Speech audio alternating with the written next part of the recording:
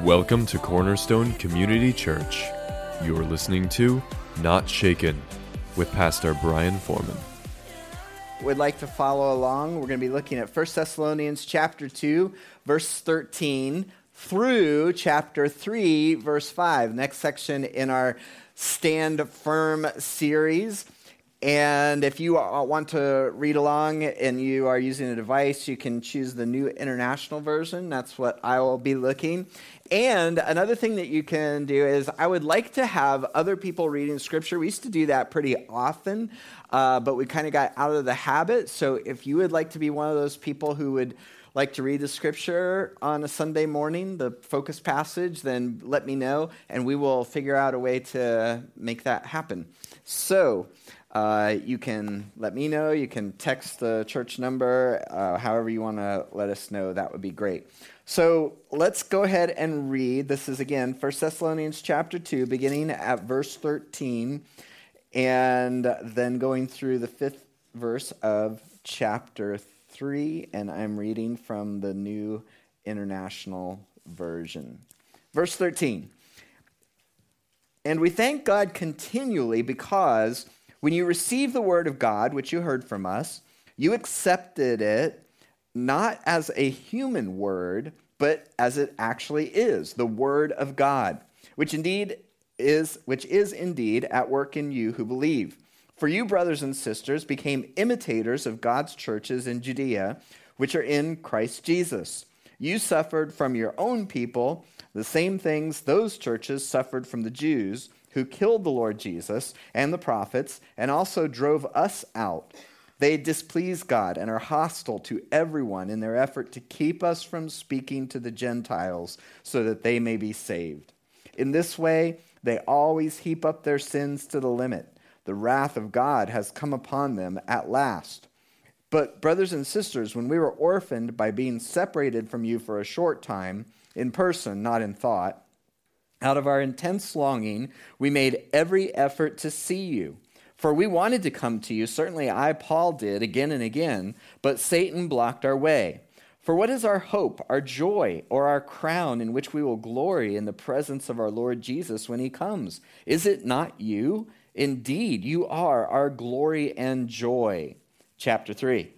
"So when we could stand it no longer, we thought it best to be left by ourselves in Athens. We sent Timothy, who is our brother and co-worker in God's service in spreading the gospel of Christ, to strengthen and encourage you in your faith, so that no one would be unsettled by these trials. For you know quite well that we are destined for them. In fact, when we were with you, we kept telling you that we would be persecuted, and it turned out that way, as you well know. For this reason, when I could stand it no longer, I sent to find out about your faith. I was afraid that in some way the tempter had tempted you and that our labors might have been in vain." Let's pray together. Heavenly Father, I thank you for your word and for preserving your word for us. And I pray that as we look at it today, that you will speak by the power of your Holy Spirit to each person who is here. Help each of us to get something that we need out of this, encourage, challenge, whatever we need by the power and presence of your Holy Spirit. And I pray, Lord, that you would draw people to yourself, and that as a result of our being here today, that no one will be able to leave without saying that they have encountered you. We pray this in Jesus' name. Amen. Amen. So before we look at this more in depth, I want to give you the previously on Stand Firm that I try to do to keep you up to date with what's going on. Again, you can listen to all the previous messages in this series on our website at cornerstonenh.org/listen. And the idea of Stand Firm is from 1 Thessalonians. We're going through this letter that the Apostle Paul wrote to the church at Thessalonica. And the key verse is chapter 3, verse 8, that says, "For now we really live since you are standing firm in the Lord." That is the pastor's heart that you hear from Paul, that because the church was doing well, the people were standing firm. As a result of that, we really live. And so, over the course of the intro to this letter, you have who it's from, who it's to, the salutation. Then he gets into a Thanksgiving section, which talks about how faith was at work within them. Because when you have true faith, it is going to make a difference in the way that you live. And he starts out his Thanksgiving section by saying, we remember before God your work produced by faith, your labor prompted by love, your endurance inspired by hope in the Lord Jesus Christ. In other words, their faith was making a difference in the way that they lived. In fact, it was making such a difference that people were talking about it. And that should be the case for all of us, that we would have a buzzworthy faith, that it would create a buzz. People would talk about it. And what were they saying about their faith? The people were talking about how they turned to God from idols to serve the living and true God. There was a faith worth talking about. And then we said that we talked about discipleship and that it was example-based discipleship, that they would say, we're going to follow Jesus, watch how we do that, and then you do the same thing, and that's how you learn to follow Jesus. And so what were they saying? Again, you became imitators of us and of the Lord, and so became a model to all the other believers. There was an example-based discipleship going on. So he started out with this welcoming, then he gives a Thanksgiving section, which turns into a little bit of their history and what was going on at the church. But you might remember that the first message that we gave in this series was about facing opposition and difficulty and discouragement. And what we said was that difficulty doesn't mean you didn't hear from God. And we get this from the story of Paul and his cohorts, the other apostles who were traveling around. They were facing opposition and difficulty at every step, but it didn't mean that God wasn't in what they were doing. And so we're kind of come around to this theme again today in talking about opposition. This is the way the Apostle Paul described it. 1 Thessalonians chapter 2, verse 2. We had previously suffered and been treated outrageously in Philippi. Philippi was the Macedonian city that they visited before they went to Thessalonica, as you know. But with the help of our God, we dared to tell you his gospel in the face of strong opposition. And that's what we're talking about today, opposition. We're talking about opposition, what it is, what you can expect, what kind of opposition can you face, and then what can you do with it so that you are able to stand firm even if you face opposition.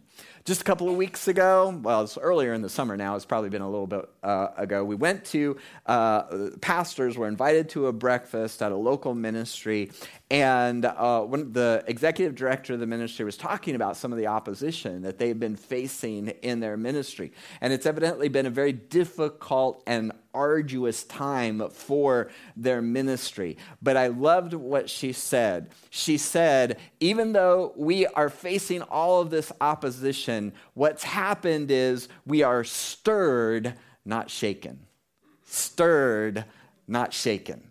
And I loved that. I love that because we know that when we face opposition and difficulty, that sometimes it can get kind of discouraging and it can make you want to feel like giving up and you just don't know if it's worth pressing on. And what she was saying was that the opposition that they were facing has actually stirred them. It has emboldened them and they are not shaken. And so that's what I want for us as well, that we're going to face, since we're going to face opposition, how are we going to face it? What are the things that we need to know? What are the things that we need to remember so that the opposition that we face can stir us rather than shake us? Stir us rather than shake us. Stirred, not shaken. So we are talking about opposition, and the basic bottom line that I want to give you is only two words. It should be very easy to remember. We're talking about opposition. What are we saying about opposition? You can expect it. Expect opposition. Expect opposition. Now, you might be thinking, oh, that's not very deep. I probably could have figured that out on my own, that we are going to encounter opposition. But here's why that is beneficial to me and to you. Because when we are prepared for something, we tend to face it better. And it's kind of like when you get a vaccination. What do? They give you a little bit of the disease so that your body builds up a resistance to it, so that when you face the actual disease, it can overcome it. It's not going to overcome you. And what the Apostle Paul did to and for that church at Thessalonica, you remember the story. When he first went there, they got a little bit of time and a little bit of response, but then he was driven out of the city by opposition. So he had only a short period of time, and he had to cram as much as he possibly could in that short period of time when the church was just getting established. And one of the things that he did, as we will see as he recounts this, is he told them to expect opposition.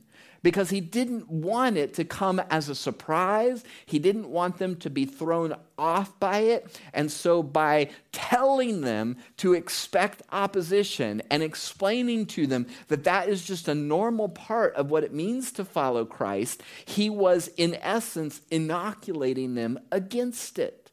And so that's what we want to do with this today. We're talking about opposition and to expect it. Now, the Apostle Paul went through a lot of suffering, faced a lot of opposition, and talked about it a lot in his letters that we find in the New Testament. And in fact, he said this. This is the Apostle Paul writing to his apprentice Timothy, 2 Timothy 3:12. In fact, everyone, how many people? Everyone, right? Everyone who does what? Wants to live a godly life in Christ Jesus. Everyone who is following Jesus, everybody who claims the name of Christian will be persecuted.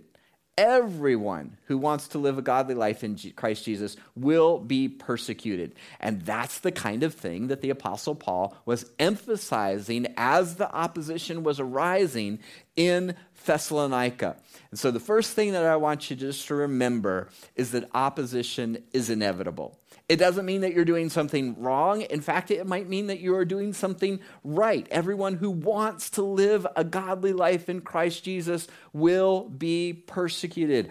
Opposition is inevitable. And so in telling the story of how they received the gospel and what the apostles did after they left Thessalonica, he talks about this. He says, we sent Timothy, who is our brother and co-worker in God's service in spreading the gospel, to strengthen and encourage you in your faith. So they had been driven out of Thessalonica. The Apostle Paul goes down into Athens. Timothy meets up with him there. They're concerned about what's been going on at the church in Thessalonica since they were facing such opposition. So they decided to send Timothy back to Thessalonica to strengthen and encourage their faith.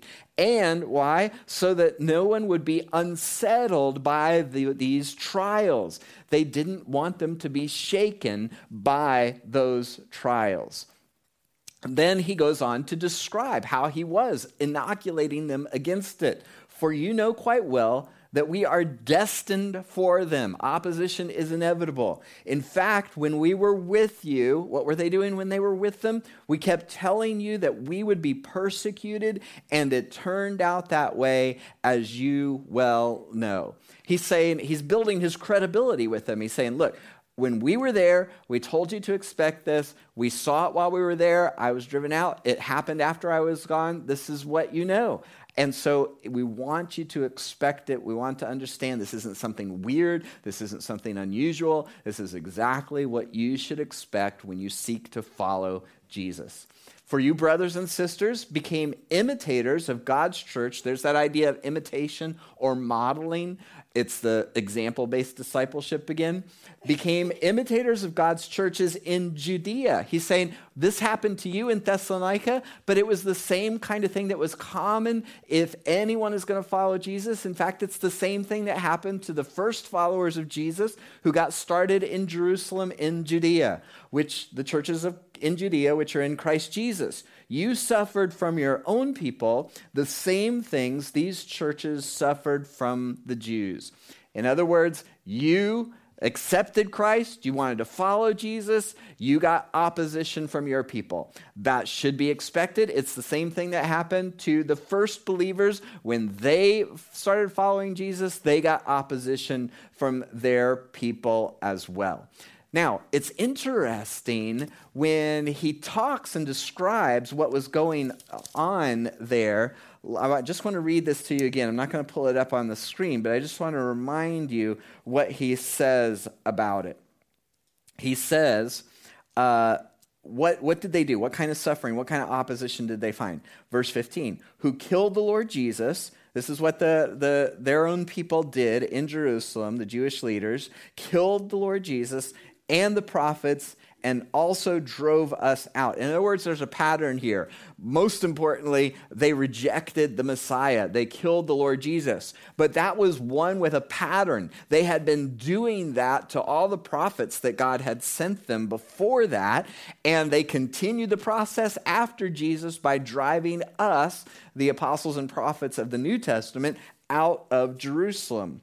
And then he says they displease God and are hostile to everyone. In other words, it's not just their own people that they are hostile with. They're hostile to everyone. And then he describes what he means, verse 16, in their effort to keep us from speaking to the Gentiles so that they may be saved. In this way, they heap up their sins to the limit. The wrath of God has come upon them at last. So he says they not only were hostile to their own people, they killed their Messiah, they've been killing the prophets, they drove us out. They're hostile to everyone. They don't even want you Gentiles to be saved as well. They're constantly opposing, and they're building up their sins into this heap, and God is going to eventually deal with it. Now, the interesting thing is, even though the Apostle Paul was not following Jesus before the cross and resurrection, he certainly knew and interacted with the apostles and disciples who had been. And he would have been familiar with Jesus' teaching.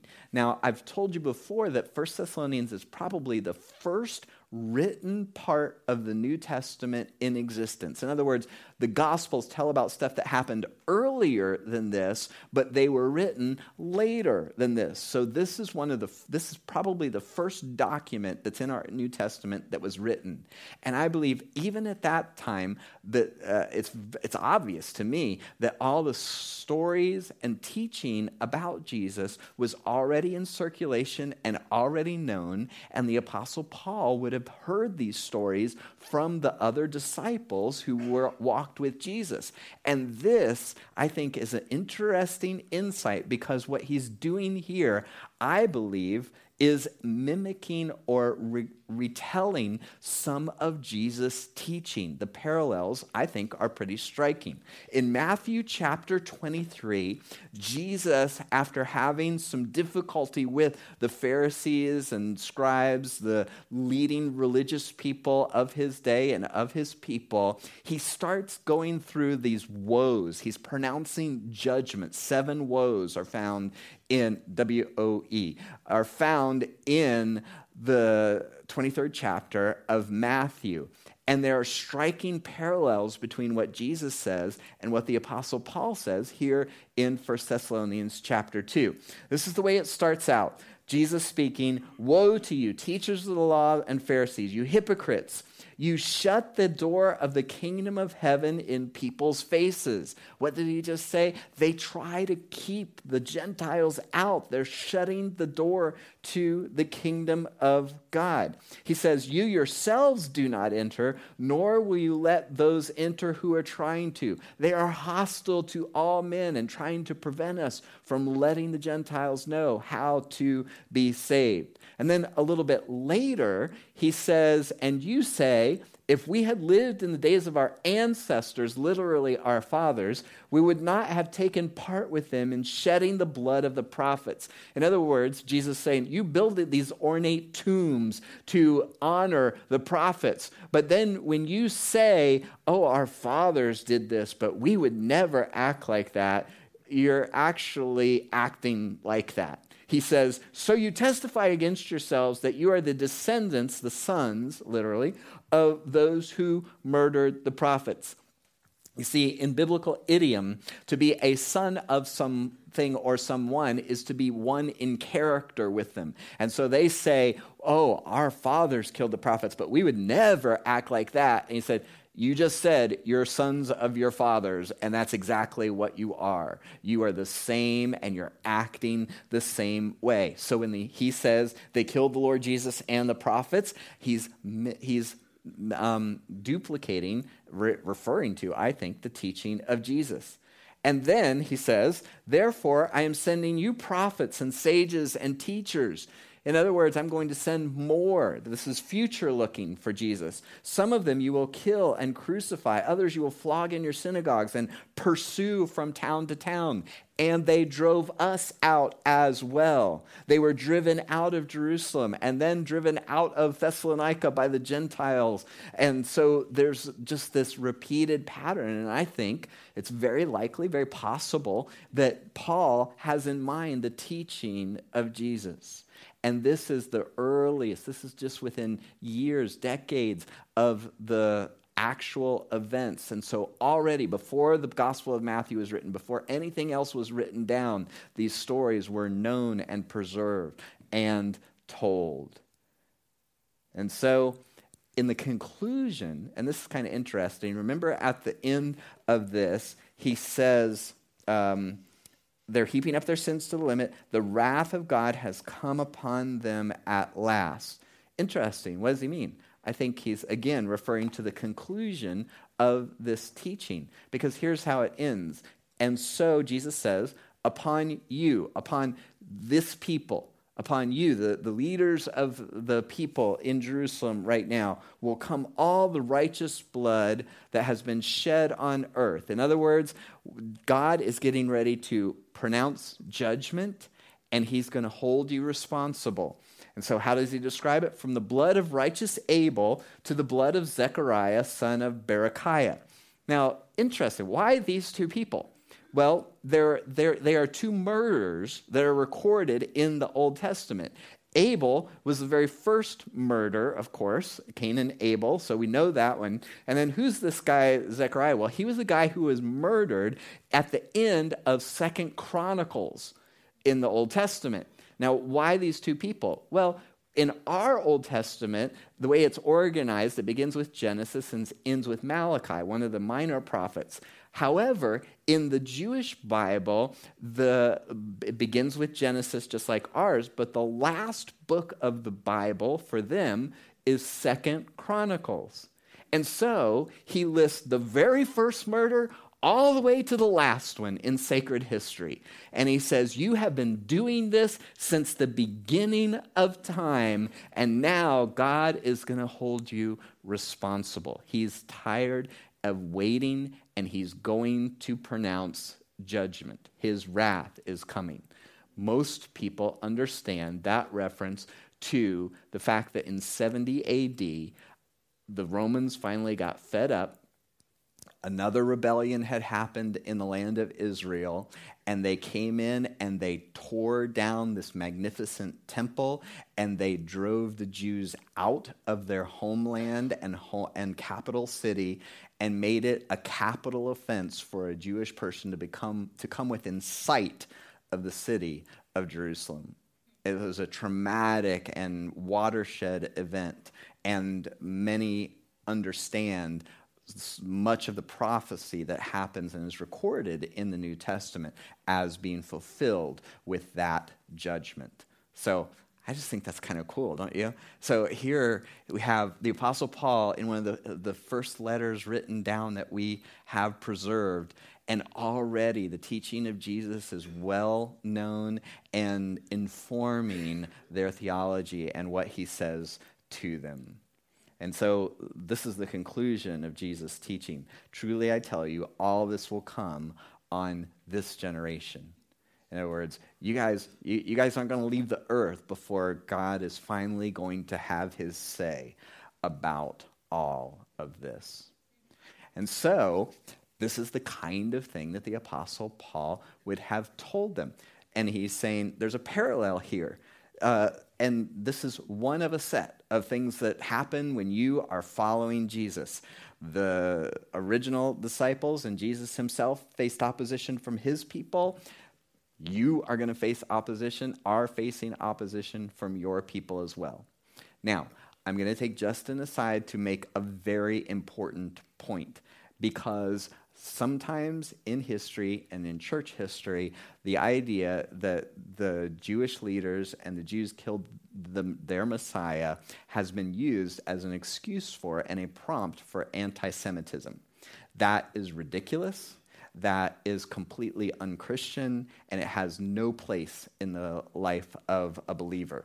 I like this tweet. It's by Ed Stelzer, who is a Christian author and professor and teacher. He put this out on Twitter a couple of weeks ago.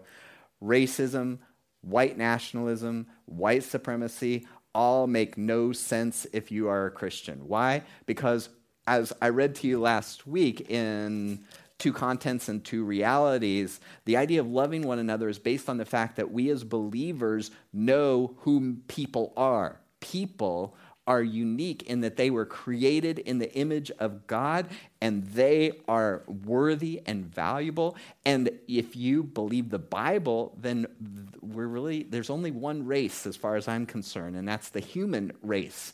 We all have our father in Adam, and so we are all related, we are all brothers and sisters, and racism is just ridiculous and stupid. And that's what he says. So Christians literally worship a dark-skinned Jewish savior from the Middle East. Not only is racism sinful, it's remarkably stupid for anyone who identifies as a Christian. And that's what our stance should be.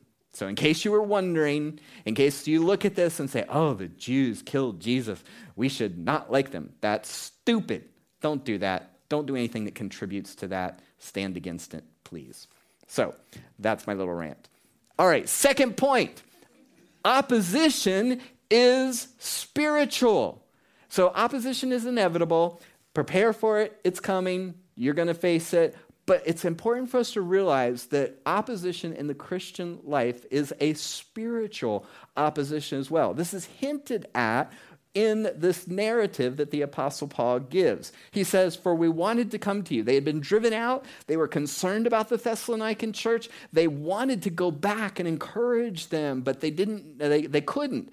He doesn't give any details as to exactly what he means by this, but he says, we wanted to come to you. Certainly I, Paul, did again and again, but Satan blocked our way.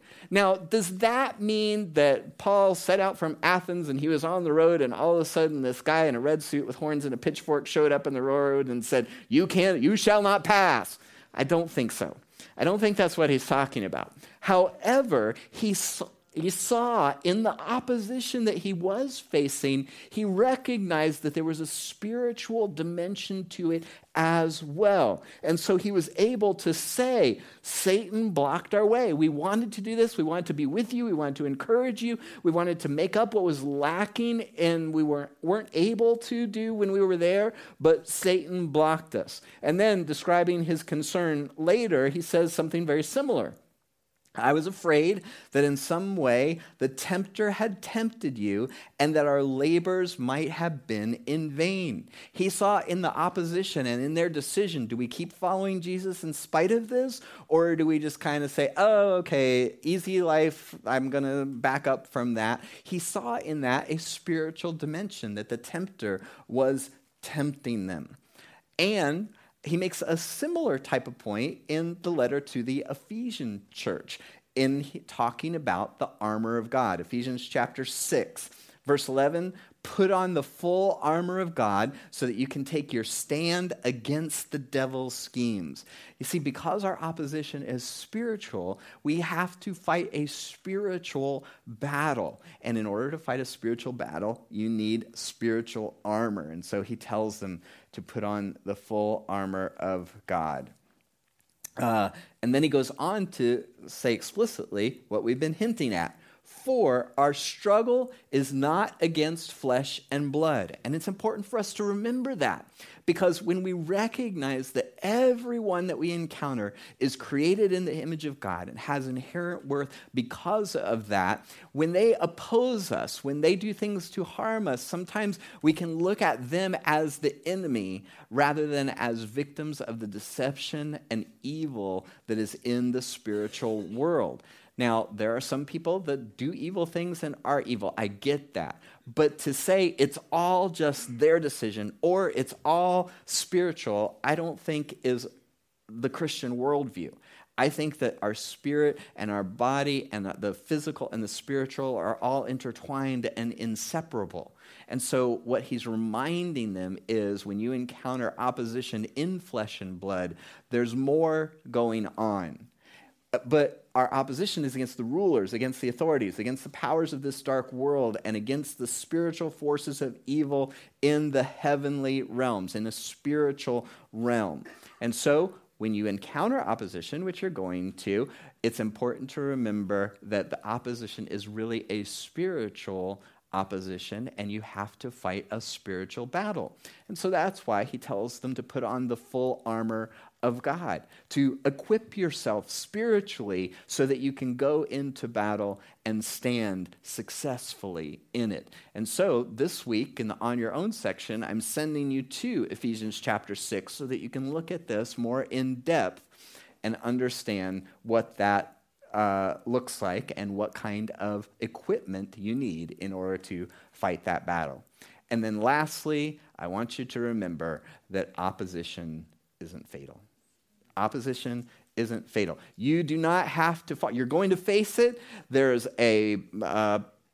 are people battles. There's a spiritual battle going on. But as a believer in Jesus Christ, greater is he that is in you than he that is in the world, and you do not have to fall in the face of it. Remember what the Apostle Paul sent Timothy to do, to strengthen and encourage you in your faith so that no one would be unsettled by these trials. We want you to be stirred up. We don't want you to be shaken. And so when he says to put on the full armor of God, back in Ephesians chapter 6, it ends this way: put on the full armor of God so that when the day of evil comes, you're going to crumble? No. You're going to fail because you don't have the power you need? No. So you may be able to, what's that word? Say it out loud. Stand. Thank you. To stand firm, perhaps, your ground. And after you have done everything to stand, you can stand against opposition. You can survive it. You can thrive. You can really live, and even in the face of opposition. And that's what we are talking about. And if you know to expect it, if you know that it's inevitable, if you know that there's a spiritual dimension as well, and therefore you know how to equip yourself, you can be inoculated against the opposition. And you can stand. It doesn't have to knock you out. When you face doubts about your faith, when you face persecution, when people are fighting you because of that, then take that as encouragement. Everyone who wants to live a godly life in Christ Jesus is going to face suffering, persecution, opposition. But you can stand, and you can even thrive in the midst of it if you know to expect it and know how to handle it. So, I hope you were taking notes. I hope you have that bottom line and the 3 points, because what I want to challenge you to do this week is this. You're probably, at some point, if the law of averages works out, if you continue to live for the next week, you are probably going to face some kind of opposition. And so, when you encounter opposition this week, I want you to remember and remind yourself of what you know about opposition. So take those notes. Post them somewhere where you're going to see them. And then I just want you to be on the lookout. Maybe you'll have a great week. Maybe you won't find any opposition, but then something happens. And then you're like, oh, okay, here's what we were talking about on Sunday. And I want you to go back to that and say, okay, here's the situation. What do I need to remember in the midst of it? For some of you, it might be something like, okay, it's that person again. And I have to remember that the opposition is really spiritual, and I should be praying for that person, not getting angry at that person. I should recognize that there's a spiritual battle going on, and so I need to remember to fight that spiritual battle in a spiritual way. I need to pray for that person. And whatever the case may be, you're doing well, and you think you're doing what God wants you to do, and then you face some kind of roadblock. And you're like, why, Lord? Every time I try to do something for you, every time I think I'm going in the right direction, I encounter a wall or a roadblock or I trip over something. What are you trying to tell me? It could be that you just need to remember opposition is inevitable.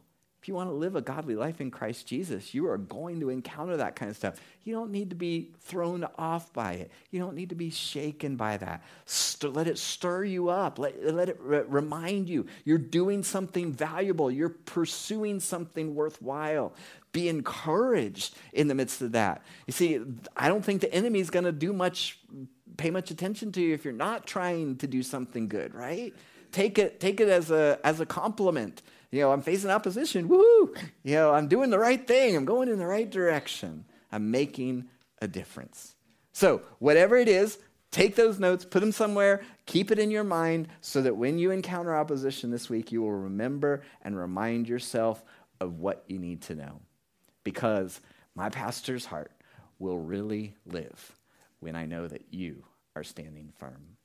Now we're going to do something a little bit different to end today's service. I'm going to invite the band to come back up, and we're going to end with a song that I think will reinforce what we've been talking about. And that is the idea that we are facing difficulty in our world, but it's not final, it's not fatal. We can be overcomers in Christ Jesus.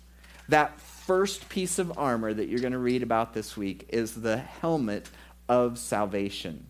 And that is probably the most crucial part, because you can lose an arm, but you can't lose your head, right? At least not literally.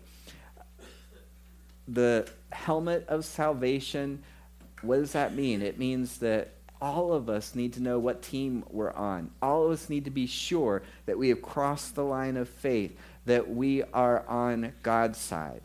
And the way that we do that is by saying yes to Jesus. Yes, I believe that you are the Son of God. Yes, I believe that you lived a perfect life and died a death you did not deserve so that I could receive life and forgiveness and grace that I could never earn. And then we respond by saying yes to Jesus. One of the ways I talk about what we're about, we just want more and more people saying yes to Jesus more and more often. Say that first yes to Jesus. Make sure that your helmet of salvation is on, because without that, you will not be able to stand. The attacks will be fatal because you don't have the protection, the spiritual protection you need by being a part of the body of Christ, by being adopted into God's family. Make sure that you settle that. And if you have any questions about that, you can talk to me or any of our leaders. We'll be glad to make sure that you can go home knowing that you have that assurance of salvation, that you are on the Lord's side. And then, when you face that opposition, you can thrive. Heavenly Father, I thank you that we are reminded of your worthiness, your power, the victory that you won for us on the cross, and that while it's true that we will face opposition in this world, you have overcome the world. So we thank you for that. I pray, Lord, for myself, for these, my friends, my brothers and sisters in Christ, that we will live in that victory, secure in the salvation that you've provided, assured of your blessing and goodness towards us, and walking in that victory day by day. Remind us of the things that we need to know in the moment so that we might glorify you, so that our light might shine, and that people will see it and people will know that you are a glorious, victorious God. We pray this in Jesus' name. And everyone said, Amen. Amen. Have a great week.